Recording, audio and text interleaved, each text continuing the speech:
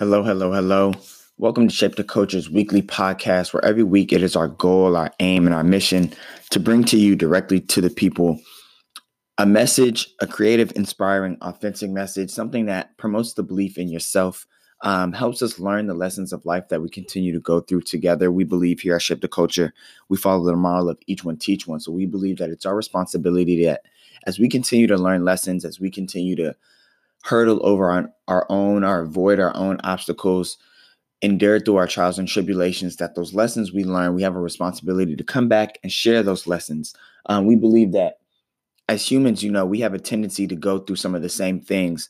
And they might look different. The circumstances may be different, but the principles of life continue to be the same throughout our trials and tribulations that we all go through.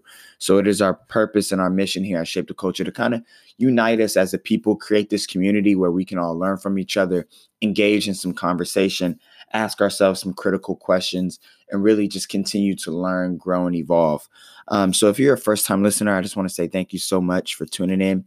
Thank you for giving us a chance. However you found your way here, I'm really grateful that you're here listening, giving us a chance. I hope that as you listen, like I said, you find something that interests you, you find something that you believe you can learn from, may provoke you to do more research, more studying, more critical thinking and reflecting. And hopefully you go back and listen to some of our previous messages as well. If you're a continuing listener, I just want to say I appreciate you so much for continuing to join us on this journey. It's really exciting that each week as we learn and grow and we go through these series, we just get deeper and deeper into ourselves, deeper into our journey, deeper into our purpose. And I believe that we really come together, and by listening and by reading, we're able to kind of create this community from people from all over. And that's really a beautiful thing to witness. So thank you so much for continuing to tune in, for continuing to listen, and continuing to grow with us. This week, we are keeping our series going titled A Dream Deferred. And this series has been focused on the story of David and the temple. And we've been learning some principles about having a dream that is deferred, that's postponed. And sometimes even when we have a dream that we feel like might be rejected from God, because as we've been learning through this story, we've been seeing that, David had these great plans for this temple. He really wanted to build it. He had his right intentions. But we started the series learning about humble awareness and about how sometimes, even though we have these big plans and we might believe that our intentions are right, we have to be humble enough to accept that sometimes we're not able to do everything. As humans, we do have limitations, and sometimes when you're on a path, you have to focus on the path that you're on.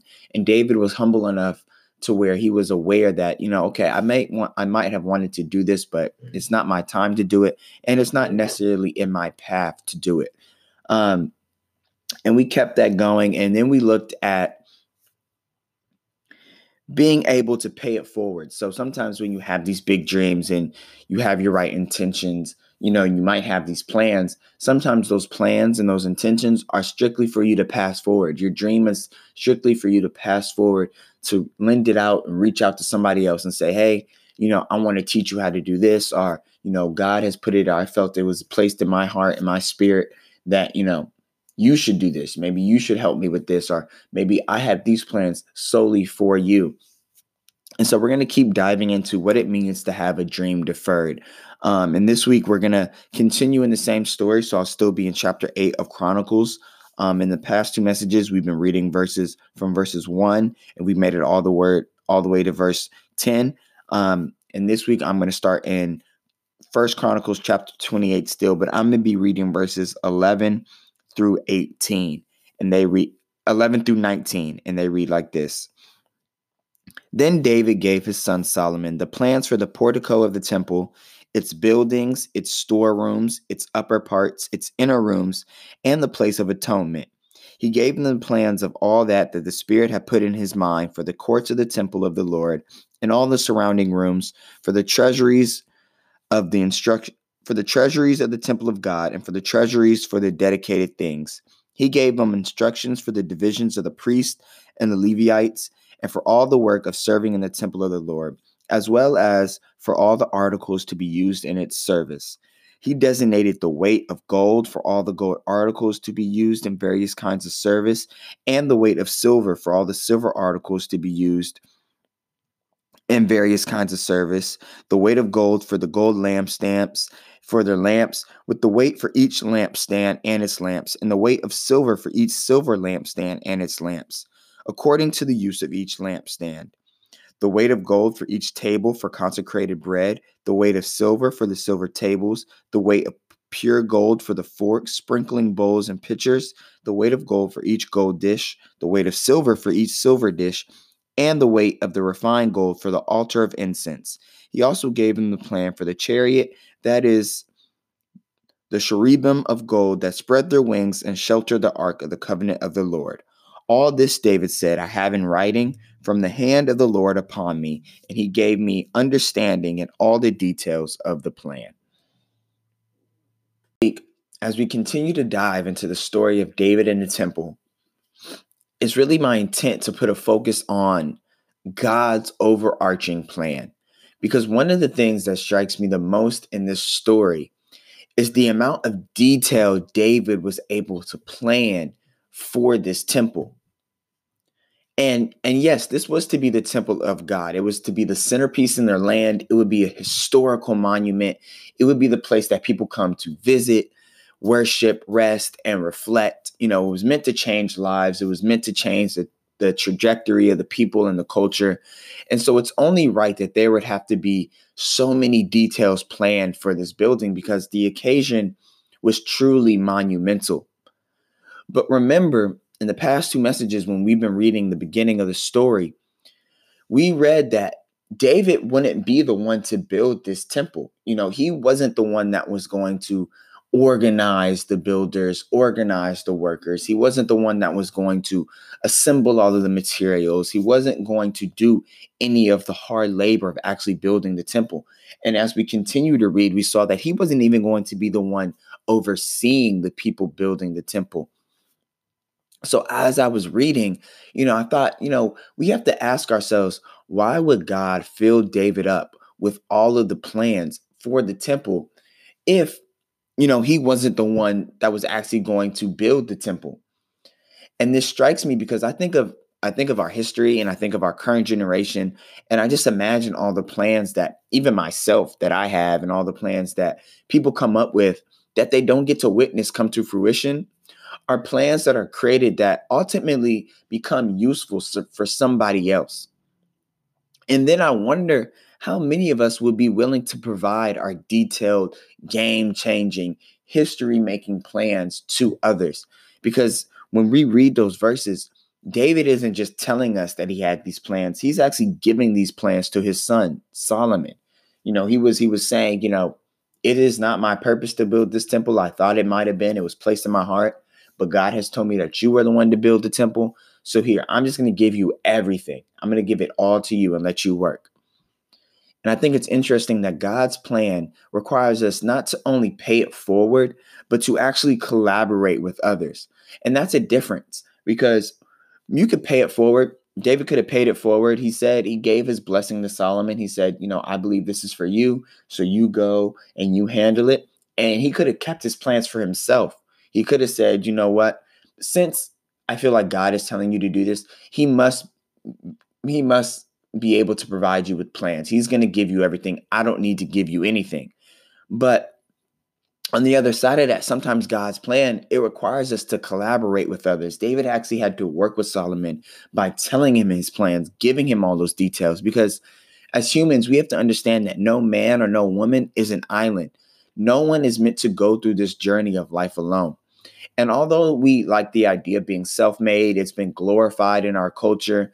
And, we promote that each person must look out for themselves and that you truly can't count on anybody to get the job done. That's not really the case, because the truth is that everybody needs somebody. Along your journey, you will have to reach out and ask others for help. You will have to work and build with others to make your dream a reality. And the truth is that you will come to a point where you have to share your plans. When you have plans to do something, it can't get done unless you share those plans. You can't be stingy with your plans. And I can imagine that as David was being filled up with all these beautiful plans for building the temple, that he was growing more and more excited. You know that feeling when you just feel like you've got that vision, you have that insight, you're writing it down, you're envisioning it, you get excited. He was probably extremely pleased with the fact that God was giving him plans that he knew ultimately would change the world. Because we read at the beginning of the story that this is exactly what David wanted. He said it, he had it in his heart to build the temple as a house of rest. But I think sometimes when we place our own ideals, our own visions, our own dreams inside of ourselves, that we tend to get ahead of ourselves because we have these grand plans and we believe that we have great intentions, and we start to become obsessed with not only getting it done, but receiving the credit, of getting it done, of being the one that had that contributed to society or history in that way. We start to focus more on the finished product rather than really honing in on the process itself, because it sounds easy when all you think or talk about is the finished product, right? When David's, imagined life with the temple, when he imagined people's reaction to seeing the temple, David could go on and on about having a temple in the land and the benefits it would bring and the effect it would have on the people. But the process is where things start to become tedious. And this is when we start needing others to help us and help us detail everything out. The everyday task of making a dream reality is what really counts the most.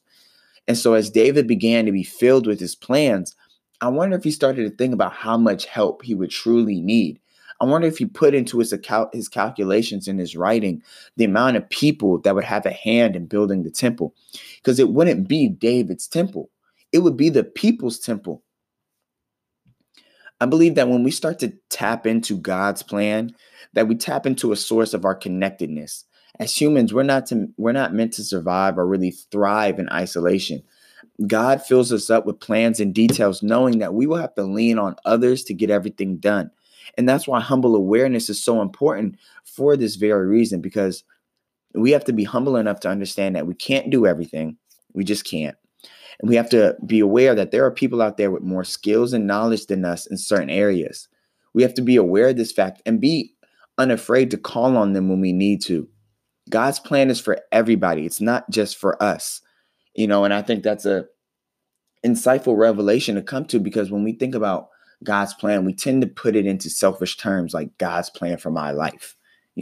God's going to do this for me. Then I'm going to be able to go do this forever for others, but that's not how it works. It's God's plan works with all of us working together as a unit. Our growth and evolution counts on us working together.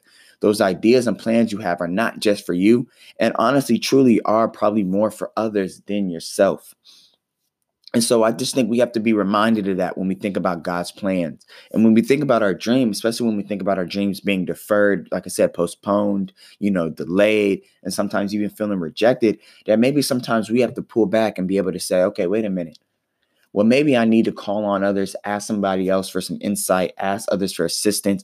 Maybe I need to be humble enough to pray for some clarity and discernment and say, God, maybe this wasn't for me. Maybe it was for somebody else. And if it is, let me figure out who that is. Let me figure out who I need to bring into this to actually make this dream come to fruition. And so we're going to keep diving into David's story of his dream being deferred. We're going to see the results of that. We're going to see the results of his action, of his humble awareness. So thank you once again for tuning in to Shape the Culture's weekly message.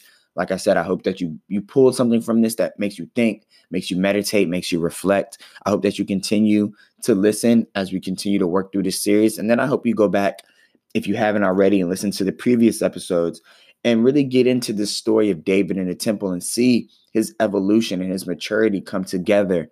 Like I said, as he starts realizing the magnitude of God's plan and how God's plan involves him working with others and working with everybody. So thank you once again. I'll talk to you guys next week. I love you all.